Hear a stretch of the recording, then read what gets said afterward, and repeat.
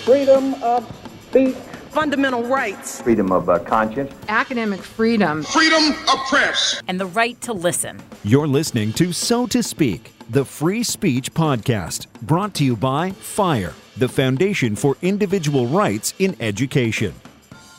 Okay, welcome back to So to Speak, the Free Speech Podcast, where every other week we take an uncensored look at the world of free expression through personal stories and candid conversations. I am your host, as always, Nico Perino, and I'm here in FIRE's Washington, D.C. headquarters with my colleague, Adam Goldstein. Adam, welcome onto the show.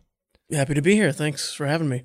So I had the idea, I think it was only a couple of days ago, to do a podcast about fair use and copyright. I work in the communications department at FIRE. We're often creating podcasts like this, video, images, memes, things of that nature that pull together different media from different places. And sometimes that media isn't always media that we created. We're repurposing media created elsewhere. And one of the constant struggles that those of us who work in creative enterprises have is figuring out what we can use that someone else created. Oftentimes we pay for that media, but sometimes it falls under what those of us in the creative enterprise call fair use and what the government calls fair use. When you came to work here at FIRE a couple of years back, we got to talking, and it sounds like you have a background in fair use and in copyright issues, and not just a background in it, and an interest in it as well. So let's get your story first. Where'd you go to law school? What got you interested in First Amendment issues? And then what in particular got you interested in figuring out what people like me can use when we're creating different media? Sure. Well, I went to law school at Fordham in New York. I went to undergrad at Fordham in New York too. So it was 7 years at 60th and 10th in Manhattan. But my fascination with intellectual property is actually older than my fascination with the First Amendment. I was more interested in intellectual property pretty much up until undergrad, when I started just thinking I might like to be a journalist with my life. And then, of course, that gives you a real need to love the First Amendment too. But I remember even being a small child and seeing a poster for He-Man and the Masters of the Universe toys. And I looked next to the names, and some of the names had a TM next to them, and some of the names had an R in a circle next to them. And I thought, that's weird. I don't know what the difference is, but I'm curious as to what the difference is. I had an inkling because I noticed that all the really big characters had the R. And of course, later on in life, I would learn that those are the names that Mattel thought they should register, because somebody might go out and make a bootleg Skeletor or make a bootleg He-Man. So the TM is trademark. The R is registered trademark. They're asserting that they have the trademark in all of these things, but they've only filed the paperwork with the government for the ones that have the R in the circle. Gotcha. Because they feel like that's what we're actually going to have to sue someone over. So the R means that you have a greater legal claim over the product or property or intellectual property than you would. Right. You're entitled to some statutory rights because you actually went to the government in advance and said, hey, I'm putting everybody on notice. I've done all the research. I've looked. No one else is using this name right now, and I'm using it for this. And the government has said, yep, we agree, and they've put it on the register. So it's kind of a presumption that someone infringing is doing it out of malice, because had they looked, they could have seen your copyright in He-Man. Whereas for some of the later characters, I don't think Moss Man got registered. I think that by that time, Mattel had just said, I don't think bootleg Moss Men is going to be a big problem for us financially. So we're just going to, if we have to sue, we'll sue, but we're not going to spend the money to get it registered in advance. But you obviously took your interest in this one step further than just figuring out what that TM and that R meant. I did. Well, then it moved on to video games and the evolution of intellectual property through the 80s and 90s was also like my growing up in the 80s and 90s. And so this idea of people owning ephemeral things like video games, what I perceived as ephemeral, moving images on the screen, I thought was really cool and really inventive. And as I was learning about it, it turns out courts were figuring it out as they went along too. When I was 6 or 7, you read the court decisions from 1984 and 1985, the presumption was that people didn't know what a video game was, because the law moves more slowly than pop culture. Obviously, in pop culture, everybody had Pac-Man fever at that point. But in the law, when most of the judges were in their 70s, they felt the need to describe in great detail what a video game was. So there's a semi-infamous decision from the U.S. Trade Court where they spend 2 pages describing Pac-Man, including the joystick, two words, joystick, because who would know what that is? And I'll always remember this because there's a footnote where, in describing the game, they describe the cutscenes, and they describe the second cutscene to the third cutscene where Pac-Man is chased by a ghost, and they go across the screen, they come back, and the ghost gets its costume trapped on a crack in the floor. There's like a little line on the screen, and it tears, and you see what looks like a leg under, like as if they were just throwing a sheet over their head. And the judge described it as revealing an ignominious physiognomy, a phrase I have never heard since. I thought, wow, this must be really important for somebody to take Pac-Man this seriously, because I'd played it a bunch of times and I never thought to find the fanciest words to describe the ghost's anatomy. He was doing this because the defense in the case was this shouldn't be subject to copyright at all because it's not really fixed in a tangible medium of expression. And somebody had to actually decide this is subject to a tangible medium of expression. They said, yes, it's true that Pac-Man moves to the left and to the right, but he doesn't change beyond the 8 frames of animation that make a Pac-Man. So he moves, but he's still fixed. When I think about things that, and we should actually probably start by defining our terms, because I realize probably even just setting up this conversation, I used terms that I shouldn't have used in describing what I was describing. So there's trademark. Sure. There's a registered copyright. There's this, I'm assuming, broader umbrella of intellectual property under which trademark and copyright fall. And then there's something, when we're talking about things more tangible maybe, or maybe even not, this idea of a patent. Sure, patents. Patents are for things that are useful in theory, like machines. We recognize drug patents, and we recognize trade dress patents sometimes. Which what about like technology patents? You come up with a new way of utilizing a technology. Well, for a patent, it has to be truly an original creation where no one's created it before, or at least the thing you added to it has never been created before. And then as long as you register it, you get exclusive use, which would mean even if somebody invents it independently without you, you can stop them from using it for the length of your patent.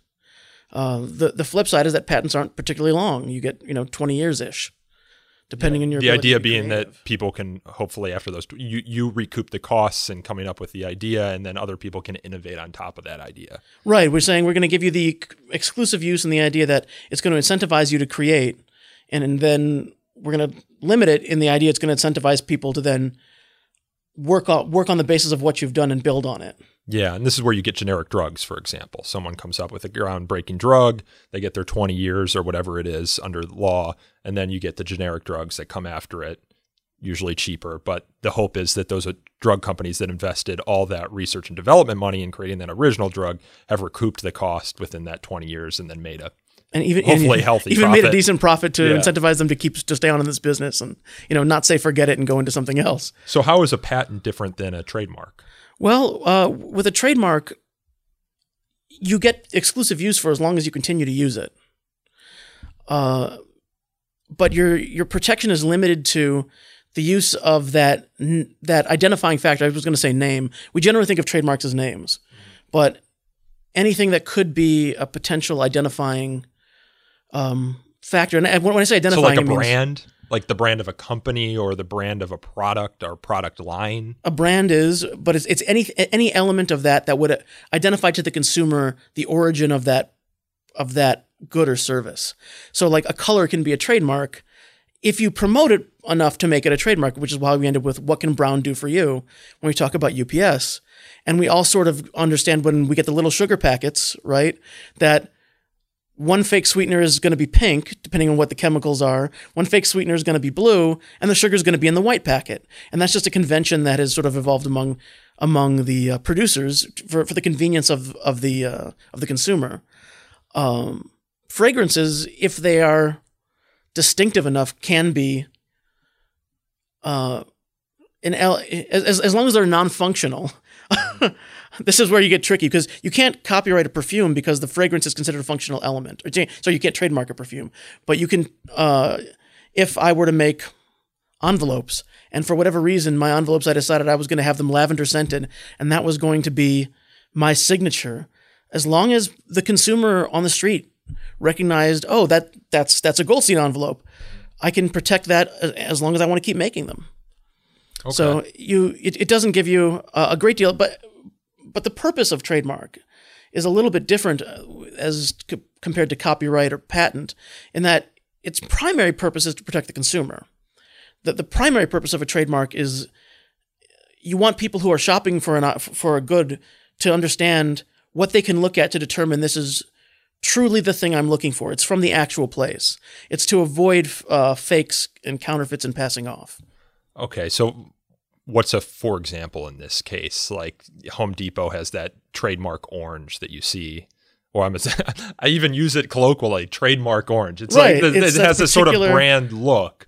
Like and it has, I believe its logo is built within a house. So right. Someone else who wanted to maybe crib off of Home Depot's brand reputation, they could use orange, they could use the house, they could set up their logo just the same except slightly different in order to hopefully, in their eyes, maybe trick people into thinking that they're Home Depot and go there for their home goods. Exactly. And that's something that Home Depot would be able to enforce against. And one of the famous cases in this area dealt with the attempt to open a fast overnight stay hotel, let's call it. And watch your hands there, Adam, because the microphone's so sensitive. This overnight stay hotel, and it was part of the Quality Inn's umbrella that they called McSleep. McDonald's didn't like this. They were of the opinion that Mick anything was McDonald's. And ultimately, McDonald's won. They were able to show that there were enough people who were actually confused when they saw McSleep that the court said people genuinely think that if it says Mick something, this is owned by the burger people. Part of that was both sides, and this is how all trademark lawsuits end up working this way, where both sides do surveys. They try to show that, the side who wants to use the stuff tries to show that people aren't really confused, and the side that wants to prevent it tries to show that people are really confused. So they took a artist conception. Both sides had the same artist conception. They asked slightly different questions, and they got slightly different results. But the court said, yeah, it was roughly 50-50, 60-40. But the bottom line is, in the artist conception on the sign where it says McSleep, it says right under the name, a Quality Inn's brand. So even though the picture has the answer of who do you think runs this hotel, half the people still got it wrong and said McDonald's. That's a problem. Especially when trademark, as you say, is in place primarily for the consumer. Exactly. So that's why they're doing these surveys, is they're trying to figure out what the consumer actually thinks. And then presumably if the consumer is fooled, for lack of a better word, into thinking that this Quality Inn hotel is actually a McDonald's hotel, then, well, McDonald's has a case. Exactly. Or for that matter, the consumer could have a case. You could have a situation where both parties agree this is totally cool. But if for whatever reason it confuses the consumer, the Federal Trade Commission could step in and say, you just can't do this anymore. So you can file a complaint as a company that owns a mark, or as a consumer who thinks they're purchasing a mark. Right. You would go to the Federal Trade Commission and say, I thought I was staying at the burger place and it was some hotel chain instead, and now I feel defrauded.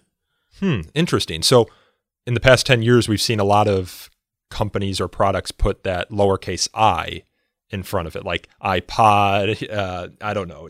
You see them all the time. Things trying to crib on Apple's iPod, iMac brand. But it doesn't seem as though Apple's done a good job of getting rid of that. It's just kind of become a part of the culture at this point that new technology will sometimes appear with the I in front of it.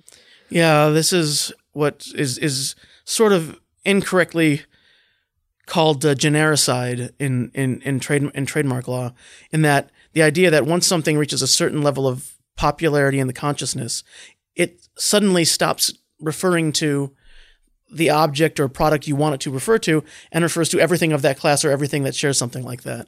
And that's like a Q-tip? Or like Kleenex. Q-tip, Kleenex. Xerox was the original one, and Xerox has spent a lot of money trying to reclaim it. Where you're a victim of your own success. You are a victim of your own success, and that's why like people who really want to skate at that level of popular culture have to invest a huge amount of money in it. And Coca-Cola is the big winning example there, where for there was a time for 30 years in the South where if anything that was a cola was a Coke. And in some places that still may be true at a certain generation, but Coke spent a lot of money on advertising and spent a lot of money policing restaurants where they would send people in undercover to ask for a cola or ask for a Coke. And if they got a Pepsi, the only people who could actually tell the difference, blindfolded, the Coke's employees, they would actually. I'm not so sure. They would actually send a letter saying, you've got to stop when people ask for a Coke. You've got to tell them you don't have it, or you got to buy it from us. You can't just give them a Pepsi. And they've been pretty successful with that? They've been very successful with that. Now, in just about any chain restaurant you go to, and a lot of the independent ones, if they don't have Coke, they will let you know. If you say, I'd like a Coke, they say, is Pepsi fine? Because that's what we got. That's Is true. RC Cola fine? Yeah. So, but they've spent, Coke has spent a huge amount of money on that. So, again, to go back for our listeners and viewers, because this is going to go up on YouTube as well, for a Xerox machine, the machine itself is what you would patent, I'm assuming. The Xerox brand is what you would trademark? What's copyright then? Copyright is the right of authors and creators to exploit the benefit of their work for a limited time. It covers anything so that's trademark original. is in perpetuity. Trademark doesn't end. As long as you continue to use it, you continue to get the trademark. Patent does end, but it's different than copyright. Right. Patent is much shorter. Okay. Copyright, there's different terms depending on when works are created and whether they're institutionally created. Now it's like if you're an individual, you get a copyright for your entire natural life, and then 70 years thereafter, your heirs get to the benefit of it. Institutional created works, I think, are 120 years after first publication now. Unless you're Disney, in which you can just change Unless you're Disney, in which you just ask, you call up Sonny Bono, or you call up whoever is in office, and you get another 20 years every time you make a phone call. So it's good to be the king, Yeah. So what is something that you would copyright? We've discussed an example of what you would patent, the Xerox machine, what you would trademark, the brand Xerox, and any of its slogans, perhaps, or taglines. What's something that you would copyright? Pretty much anything you would think of as a medium for art would be subject to copyright protection. Songs, anything written, artwork like paintings, sculptures. For dances, you can copyright the choreography notes as written works, and you get some protection there. Although, as Alfonso Ribeiro found out, the dance has to be sufficiently original, and the Carlton dance was not at that level, but as opposed to, say, Swan Lake, right? Yeah. Where there's enough, it's elaborate enough and it's distinctive enough that this might actually be something that's subject to protection. Did I hear that Happy Birthday, the song, is copyrighted?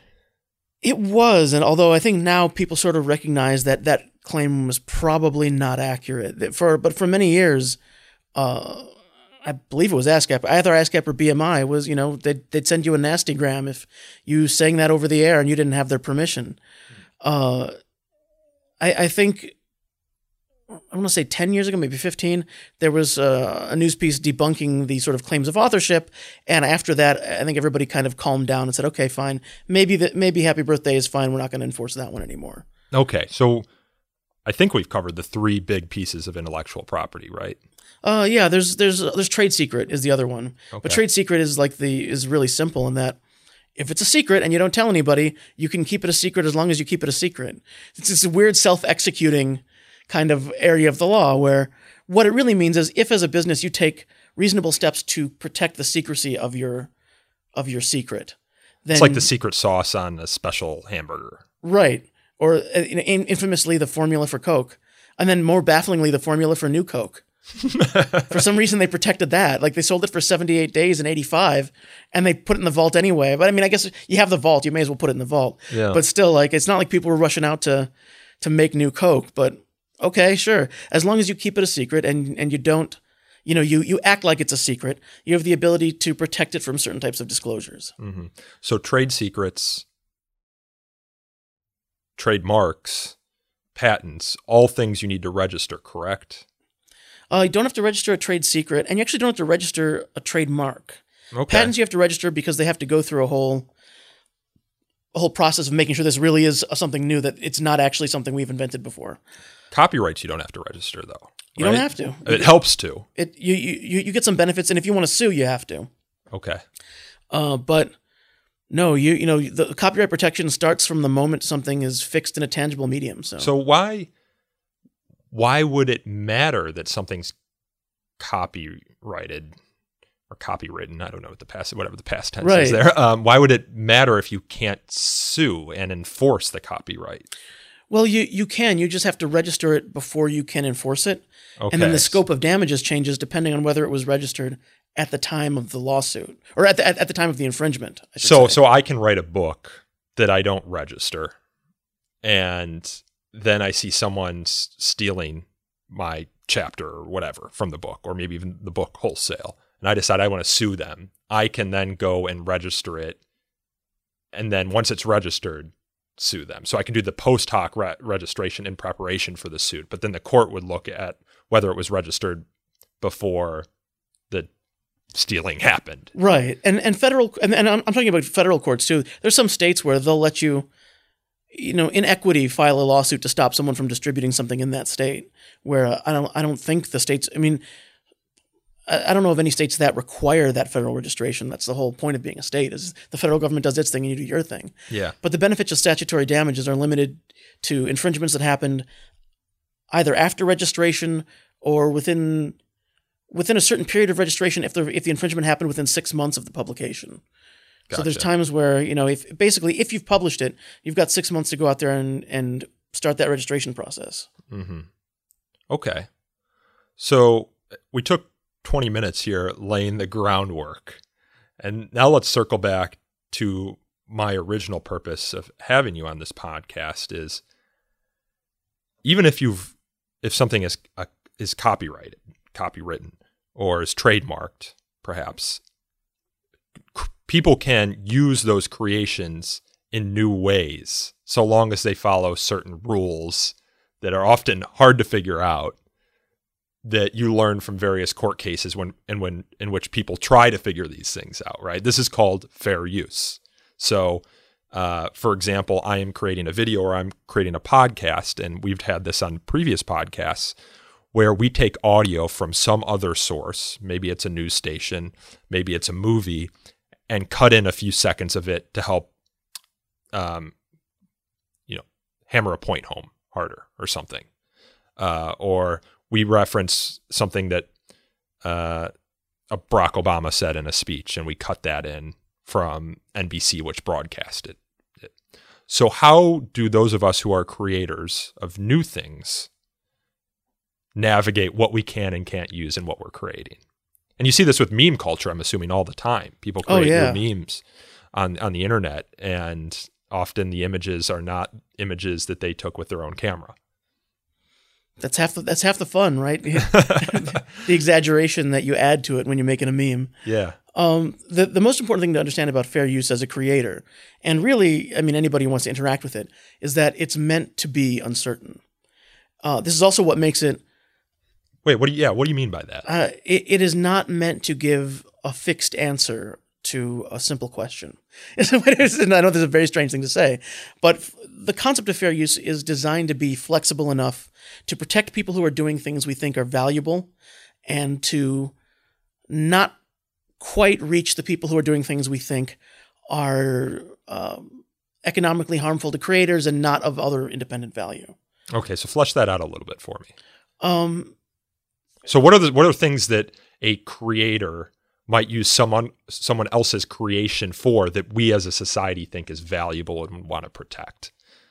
Well, we actually ended up enumerating some of them in the 1976 Copyright Act when we added statutory fair use. Although fair use existed for 240 years before we wrote down a statute about it. There was common law fair use that's older than the United States that we inherited with English common law. Mm-hmm. So one of the problems with the fair use statute as it's written, because it is written really obliquely and with a lot of uncertainty to it, is that it was sort of written in light of 2 centuries and change of common law that is not transparent to the end user. As someone who you say, well, I wonder if I have a fair use, and you open up the statute and you read it, without 240 years of history, it's even more baffling. Yeah. But examples of uses that would be protected, comment and criticism is the most classic. I want to say something about this thing I saw that upset me.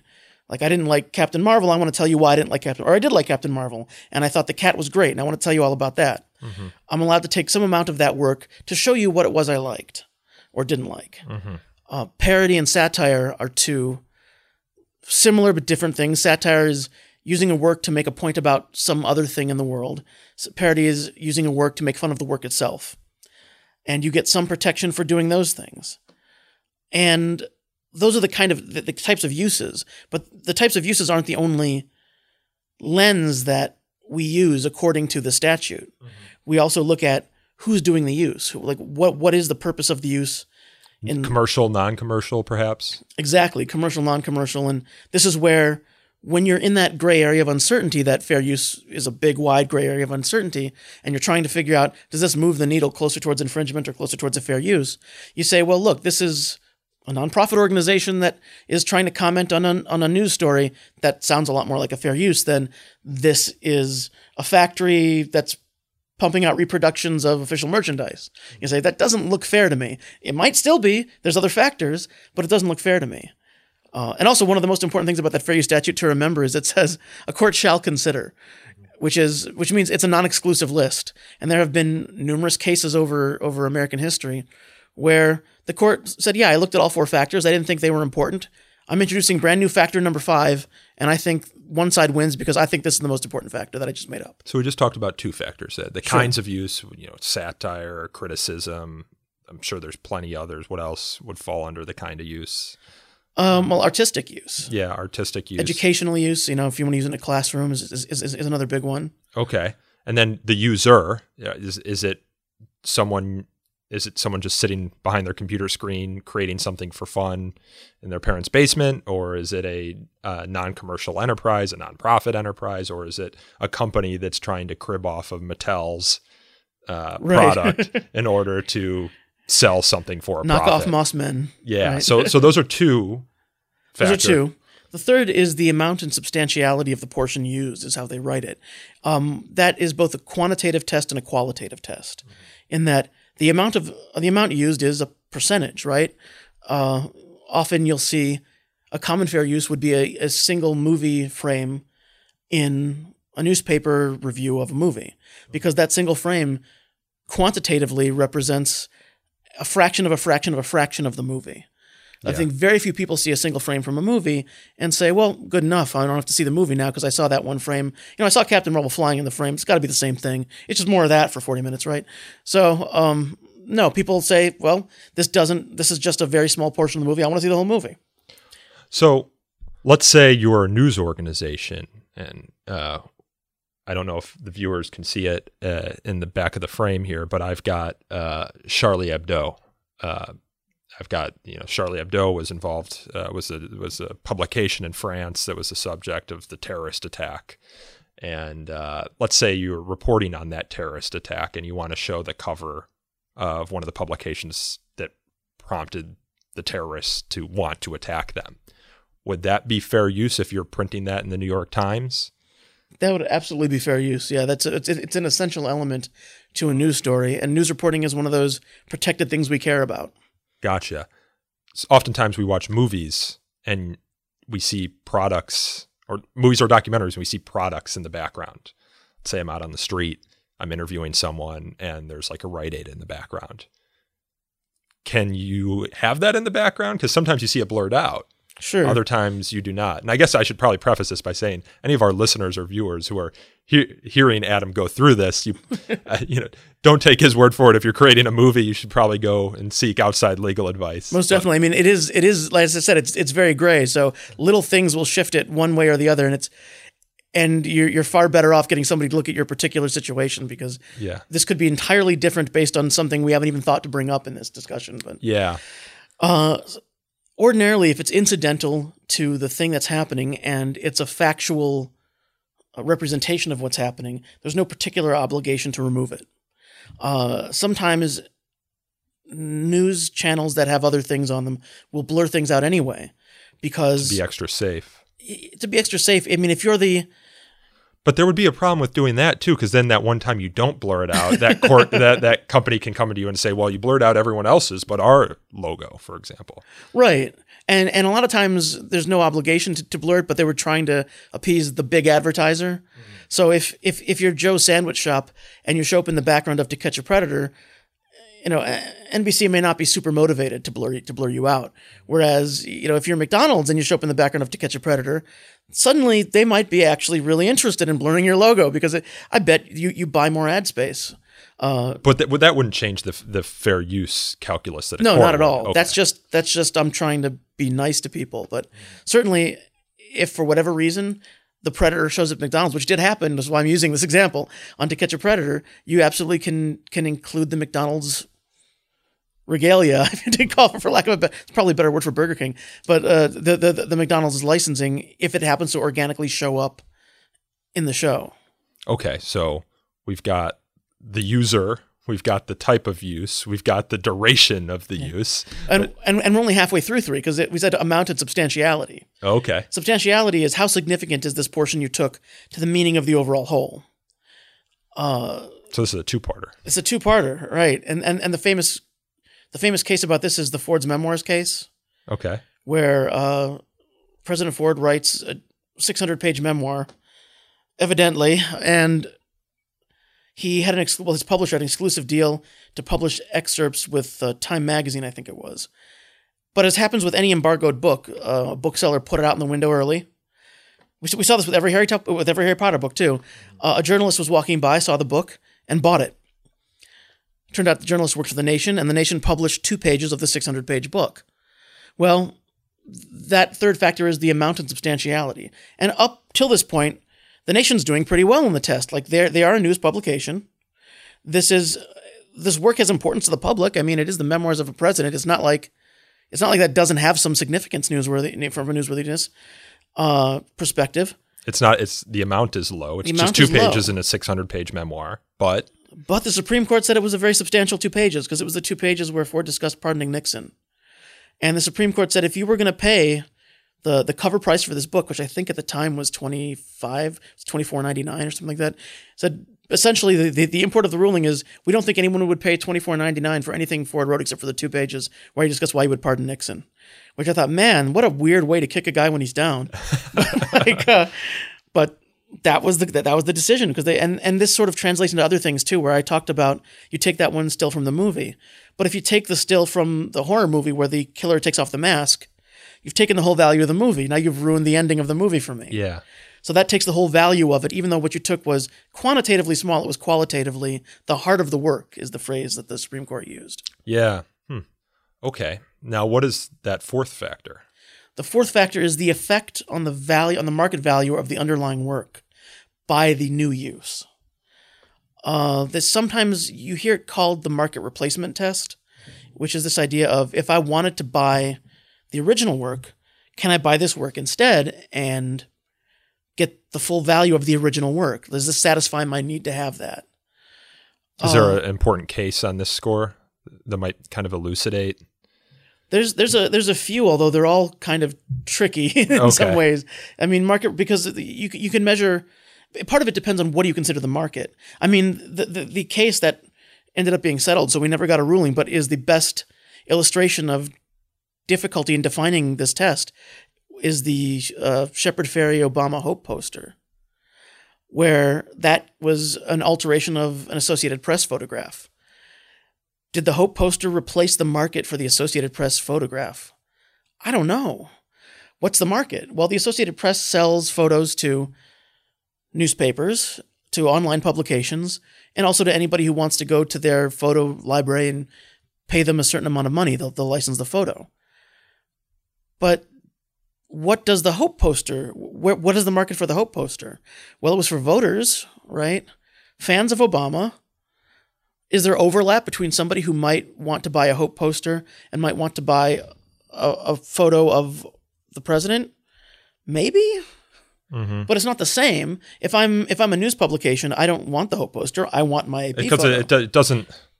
I mean, when I think of the Hope poster, I'm sure it must have come from an original photograph, but it doesn't look. It's a very stylized image of Obama with. It almost looks like a mosaic. I'll try and link to it in the show notes here, but it's got all these different kind of stylized colors, pieces. It says Hope on it, of course, which probably wasn't in the original photo. Not in the original photo. So this is the idea. This is like a creator, someone sitting behind a computer screen, taking an image that served a news purpose before they like Obama and creating a kind of new, I don't even know what you would call it, a poster out of it. Yeah, I mean, certainly one of the issues that came up later was the transformative use test, which I guess we'll get into next. But the idea that there's a fifth factor. Well, it's sort of a replacement factor. It's like because this test is very difficult to use.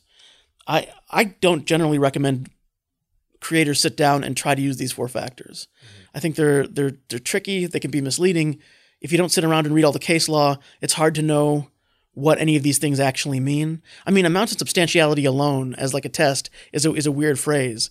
But like the second factor is actually written as like the purpose and character. No, the first factor is the purpose and character of the use. The second factor is the nature of the copyrighted work. Meaning what? And in theory, what that means is it a factual work or is it an expressive work? We all know that you can't copyright a fact. If something is just true, it's true, which is why when people got sued for copying phone books or copying phone numbers out of phone books, ultimately the Supreme Court said you can't stop people from copying phone numbers out of phone books. It used to be common with map makers. If you made a map, so you would include fake cities on it or fake features on the map To see who was trying to steal your to see map. who copied your map. Because if you actually went out there and you verified what all the cities were in Arizona, and a guy takes your map of Arizona and they included, Goldsteinville, which I know isn't a real place. Mm-hmm. Well, actually I don't, but I assume isn't a real place. Apologies to the citizens of Goldsteinville if you're out there anywhere. I did not know. But they sort of stopped doing that because the Supreme Court said, well, we don't care. If you represent it as a fact, people are allowed to copy facts. So, your cleverness to figure out who's been copying you is understood, but it doesn't give you the right to stop them from copying you because you can copy a fact. Okay, so have we covered kind of everything you need to know when analyzing whether your creative use of something that someone else created falls under fair use? We haven't covered the most important one, which is what people actually do. And it's the test that the higher this test ranks, the better you come out on this test, the less we care about anything else. This is that transformative use. This is the transformative use test, which is, did you add a new and different meaning to the work than the meaning intended by the original author? And this is what courts have said, is that the more transformative a work is, the less significant we think any of the other factors are. How much you take becomes less significant. How substantial the portion you took was. I mean, if you take the heart of the work, it's less significant. It might still matter in some cases, but we're going to devalue that factor. The effect on the market, we're going to devalue that factor somewhat. Because what we really care about is, are you doing something different? Did you add new value to this? Or are you just trying to pass off on the value its original creator had? Does crediting the original creator matter at all when determining fair use? Almost never. Okay. Because sometimes you'll see in movies or documentaries in particular, like in the bottom right-hand corner, and in news stories, credit to this YouTube user, for example, because they got the clip from YouTube. And it could be that the credit is there because they reached out to the creator and asked permission to use, and the creator said, yes, as long as you credit me. It might also be there just because they put it there because they think it's better than doing nothing. I'll say that about it. Like if I had to choose between taking someone's clip and taking someone's clip with crediting them, I would credit them. But nothing in fair use changes by virtue of including the credit.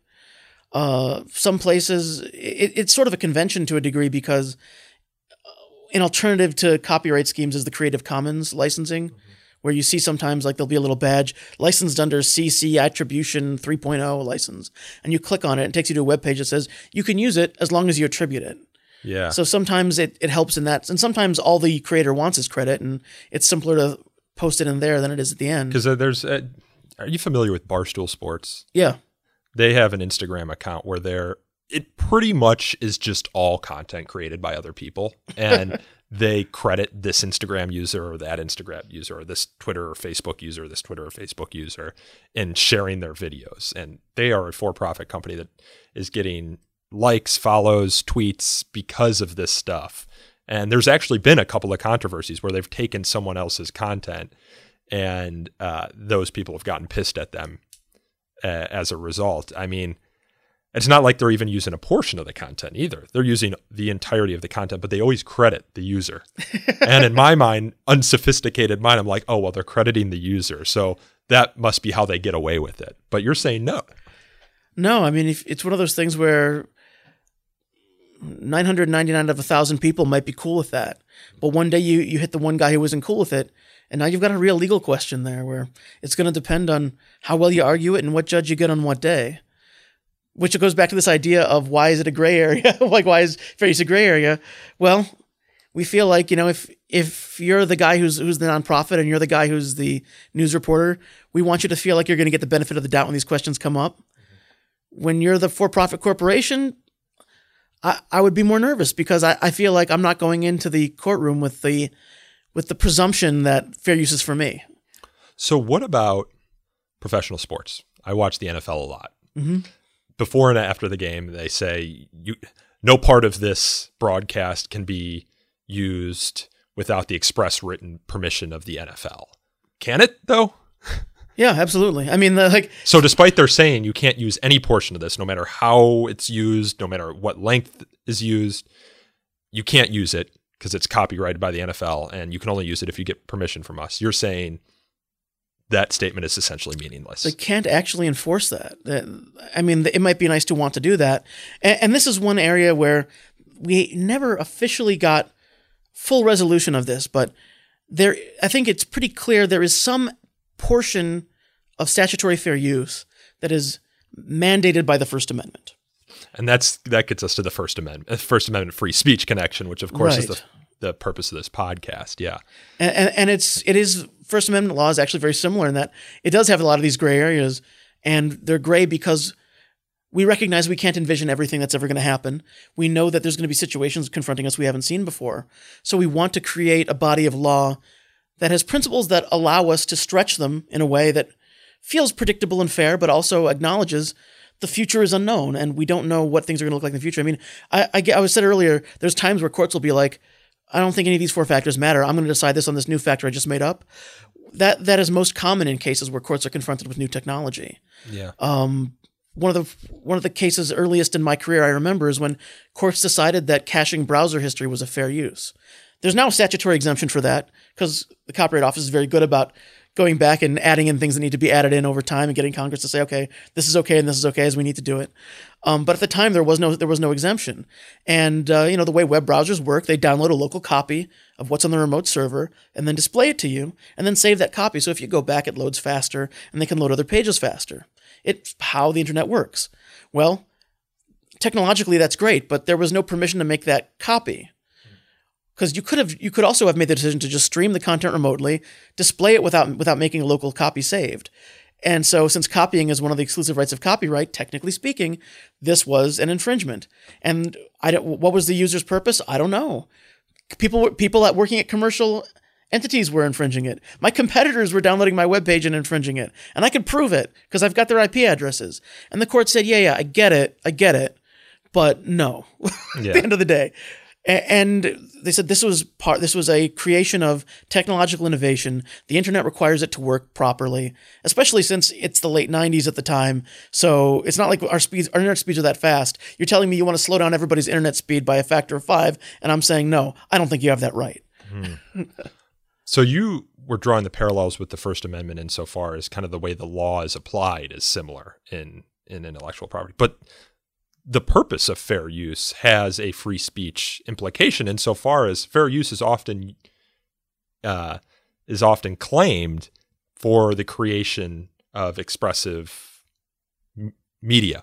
So documentaries, it's art, satire.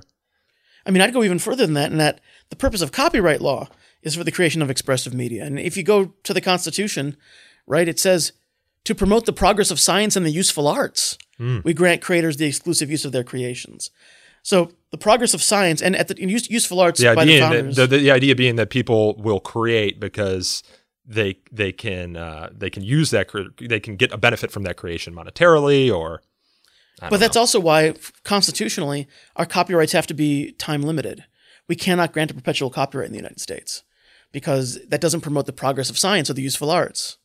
Whereas in the UK, there's a couple perpetual copyrights, including the copyright in Peter Pan, because they decided, they being the House of Lords before the European community stripped most of their power, decided that it would be bad for the copyright to expire because it had been given to a children's hospital that used the money to help sick children. So they did it on an ad hoc basis. They said, by act of Parliament, this is now perpetual copyright. The moment they did that, it became public domain in the United States because we can't respect a perpetual copyright because the Constitution says it. Well, first of all, the Constitution says it has to be time limited. Second of all, it says it's to promote the progress of science and the useful arts. Mm-hmm.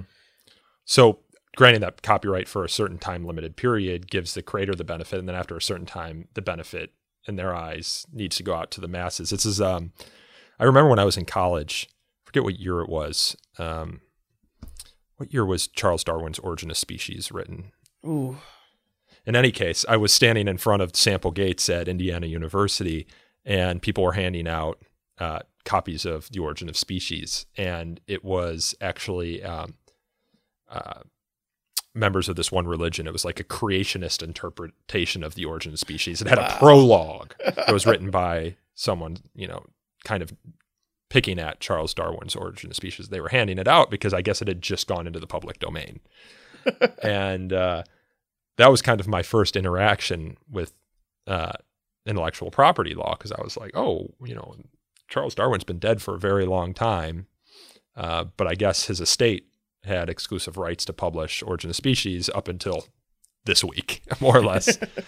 So things enter into the public domain, but it's different in every country. In the United States, it's been stalled for 20-ish years because Disney was worried about Mickey Mouse, and they got an extension. Yeah, because Mickey Mouse had a copyright, and he was going to be heading towards the public domain, and couldn't have that. So they got a 20-year extension. I think they just got another extension, at least they're advocating for one if they haven't gotten it yet. So they don't get it themselves, but no, they changed the law for everybody. For everyone, for everybody, they extend it further. Which is, at some point, you sort of wonder if they're going to keep doing that, only because, number one, as I said, trademark is good as long as you use it. Mickey Mouse is still a trademark. So you can lose a mark just by not using it. Oh yeah, absolutely. Like a failure to continue to have the mark in continuous use will eventually. Is there any big case on that? Is there a company that? Actually, the one that I would probably bring up was Captain Marvel, because for many years, the character that they now call Shazam was Captain Marvel. And DC had bought Fawcett Publications that had published it as Captain Marvel. It was just a weird accident that another publishing company chose the name Marvel. So then for a long time, Marvel Comics was frustrated that they couldn't have a Captain Marvel because there was a use of Captain Marvel in DC. And ultimately, they just, DC was not doing financially well. They didn't publish it for a bunch of years. And as soon as they felt comfortable, then Marvel jumped up and got a Captain Marvel, which is why there's been 5, I think, characters that use the Captain Marvel name over the years. Because the only thing really Marvel cares about is keeping it out of the hands of DC. I mean, they want to sell, comic books and movies and things too. But from their perspective, they can never not be publishing something with Captain Marvel in it. Because as soon as they do that, that clock starts ticking, where how long do you think DC has to wait before they decide it's now safe to use again? I don't know. I mean, it depends, like, If I could actually show that if there was a 24-hour period where nothing was marketed with Captain Marvel's name on it from Marvel, and I was DC, I'd take a shot. Shoot.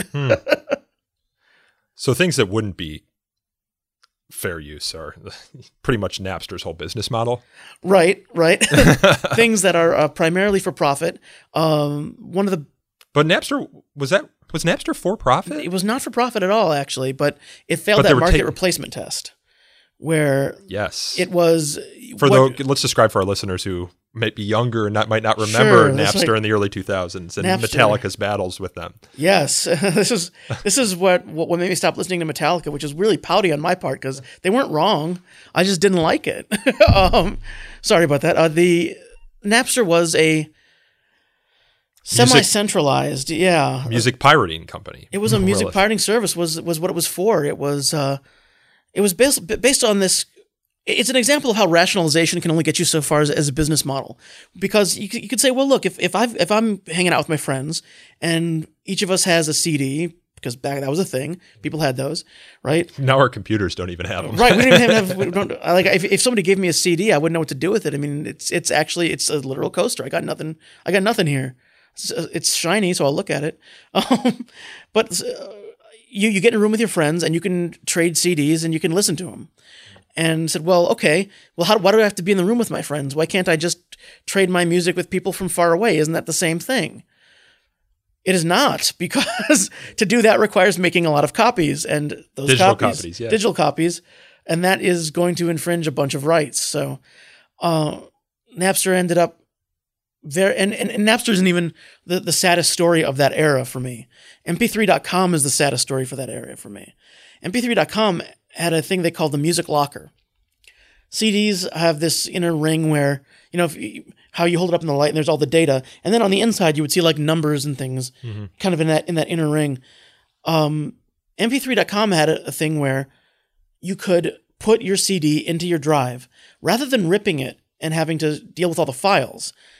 MP3.com had already done that. And they had a giant library of ripped files and high quality that they would stream to you if you put in a CD to prove you had a copy of it. Ah. But you only had to put it in once, and then you could. And they knew you had a copy of it because they could read that inner ring. They read that inner ring.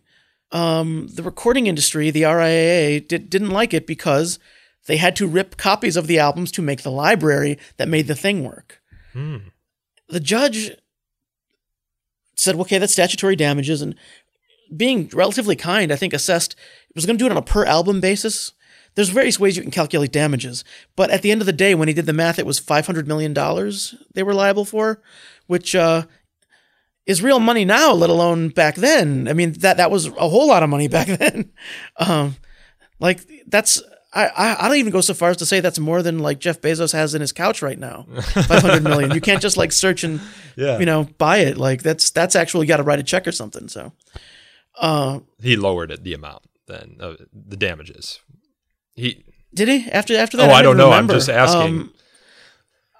It's a very savvy business model. You would think that one of the recording industries, this is I'm assuming before streaming became very popular, would have bought up that technology so that their customers could have more ways to use the product that they purchased. Right. I mean, had this evolved slightly differently, MP3.com could have partnered with the recording industry and would be a major destination everybody knows today, and everybody who owns stock in it would still be rich. Yeah. I'm not sure they lowered the damages. I think it was just clear that they didn't have that much money, so it ended up with the site just turning over their assets. Okay, Napster, not fair use. No, not fair use at all. Torrenting, not fair use. Because and we're talking about the market replacement test there. Since everything they were doing was frustrating the sale of an actual CD at the time. I don't think this was pre-iTunes. There was no legal way to buy MP3s for most of Napster's life. I think maybe towards the end of it that changed. Yeah. Okay. Final question for you. I guess I maybe have two questions. This is all very fascinating to me. I have no idea if it's fascinating to our listeners or to our viewers, but it might be useful to some of them. It'll count for something. Night of the Living Dead. Are you familiar with that story? Because my understanding is that Night of the Living Dead was originally called Night of the Flesh Eaters, and they decided to change the name to the Night of the Living Dead. This is, of course, the zombie movie. Mm-hmm. And in changing the name out, someone forgot to put the copyright notice at the front of it. And as a result, it immediately went into the public domain. And this is what I'm learning from Wikipedia and from stories I've heard. And as a result of it immediately going into the public domain, the zombie genre was more or less created because the public took things that this movie had and created their own zombie movies from it. But that's only because they didn't have the copyright notice in the beginning. Is that are you familiar with that story? I hadn't heard that story, but that is actually that was a big issue until 1989. The copyright law has been amended a few times over the years, and it's changed in its formalities. Like in terms of calculating the duration of a copyright or if something's in the public domain, you really have to use an online calculator because it is elaborate, Okay. all the little nuances. But one of the bigger ones was that up until 1989, I think it was March 1st, 89, I want to say, it's sometime in 89, you had to have a copyright notice published with the work to get the benefit of copyright. And that's one of the things that changes. Sometimes, depending on when you published, registration was what it required. Like you didn't get a copyright until you registered. Yeah. Now, of course, you get the copyright the moment you write it down, whether you have the registration notice or not. But for a long period, 76 to 89, 78 to 89, you had to have notice was what it required. So you had to have that little C in a circle, the name of the name of the author and the year. And if you didn't do that, if that wasn't somewhere on the work, it entered the public domain when it was published. So, like, yeah, one art mistake would easily have had that effect. Yeah, not putting the copyright notice in the title slide. Interesting. What's the Digital Millennium Copyright Act? This is like, sometimes you see people trying to take copyrighted material off the internet and they file one of these DM something takedown. DMCA takedown notices. Yeah. Digital Millennium Copyright Act, it was rooted in this idea that there's a difference between fair use and fair access, right? Where, and when it was being debated in Congress, they used Blockbuster as an example because that existed. And they said, you might have the ability to make a fair use of a movie in Blockbuster. If you want to do a review, you have the right to make a fair use of it. Yeah. You don't have the right to break into Blockbuster to get it. So they sort of try to analogize that and say, you can be liable for a copyright violation, even if what you did was protected, if you had to defeat an access control prevention measure to acquire the thing you're trying to make a fair use of. Access control prevention measure was then sort of helpfully defined as anything that stops you from getting to something. So, for example, if I'm creating a documentary, as I am right now, and I go to ABC News and ask them for their archival footage for some event, and that archival footage is available nowhere else, and I have to go to ABC and I have to pay them to get access to it. If I pay them to get access to it, and then I get access to it and use it without crediting them or paying them for its publication, that would be... That could get you into some DMCA trouble. Yeah. It's not something we're going to do. Don't worry, ABC, but... Other things that the DMCA did was they specified a procedure for complaining about copyright online. Because one thing that the government was concerned about was, is this internet thing really going to take off or not? Because in 99, it had been around a while, but it could have been killed. Mm-hmm. So the stock market sure thought it would take off, right? And then it crashed and burned. They thought it was going to be bigger than anything. They thought internet was going to be Amazon. What they wanted to do was create a method for avoiding getting the internet companies in the middle of copyright disputes. Because ordinarily in copyright law, there's liability for anybody involved in the infringement. If I infringe a copyright in a book that I wrote, which happens at times, and I then take that book and I go to the bookstore and they sell it on the shelves in the bookstore is liable too, because anybody involved in the chain of distributing this infringing work could be liable for copyright infringement. So they created this exception that says, if you're an internet company and you didn't create the content, you're not liable for infringing content posted by other users or providers as long as you do two things. One of them is you have to designate an agent with the Copyright Office, an agent to receive service. And the other thing is you have to follow this checklist when you get notified of an infringement. Yeah. And the checklist, for anybody who's had a YouTube video taken down, they know this checklist pretty well because it's exactly what YouTube does, where they say, we got notified that you have infringing content, so we took your video down. You can respond to us here. If you write back anything that, other than oops, if you write back, I disagree, they put your video back up, and then they trade your information and the other person's information so that you can sue each other. Mm. And that's their obligation. So as long as they do that, they aren't going to be liable for copyright infringement other people post on their websites. And this is from the Digital Millennium Copyright Act. Right.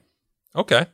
Well, Adam, I think we're running out of time here. We've been talking about this for an hour. Is there anything in here at the end that you want to add that you think's worth knowing about that we haven't discussed, of course? Well, I guess if you really want to try to get an organic understanding of copyright law and fair use law in particular, there is something to be said for. There's some good law review articles out there that trace its evolution from English common law, where you can actually see that, from the moment somebody conceived of fair use as a concept, it was to promote the public good. Mm-hmm. It was to promote discourse and to promote the exchange of ideas. And that has held true in every iteration to today. So whenever you're faced with these questions, certainly ask yourself, am I making a new and different use? Ask yourself the transformative use question, but then also ask yourself, what would be the consequences of me not getting to do this as a fair use? Yeah. Would we lose something? Yeah, would society lose something? What would other people lose? What would other people not be able to do as a result of me not being able to do this? Exactly. If the answer is yes, we would lose something, that's probably what fair use is there to protect. If the answer is no, there's 18 other people making these knockoff Mossman dolls, nobody's going to care, then I would hesitate a little bit further and say, should I be getting a license? If there's 17 other people who got the license for this, should I be getting the license? But if what I'm doing doesn't have any analog because I'm creating something new, I'm adding a new meaning, maybe I'm okay. Maybe this is what I'm the beneficiary. I'm who this was intended to protect all along. Well, we are certainly the beneficiary of all of your knowledge on this subject, Adam. I appreciate you sitting down with me today. That was Adam Goldstein. He's a program officer here at FIRE's Individual Rights Defense Program. Has an interest in intellectual property. Spent some time also, right, Adam, at the Student Press Law Center? Yes, yeah, 13 years. Yeah, an organization we work with quite frequently. This podcast is hosted, produced, and recorded by me, Nico Perino, and edited by my colleague, Aaron Reese. If you have feedback on this podcast or have a question for me or Adam, you can reach us at sotospeak@thefire.org. And we can also be found on Facebook at facebook.com/sotospeakpodcast and on Twitter at twitter.com/freespeechtalk. As you know, we like reviews. Reviews help attract new listeners to the show. So please leave us a review on Apple Podcasts, Google Play, or wherever else you get your podcasts. We would really appreciate it. And until next time, thank you again for listening.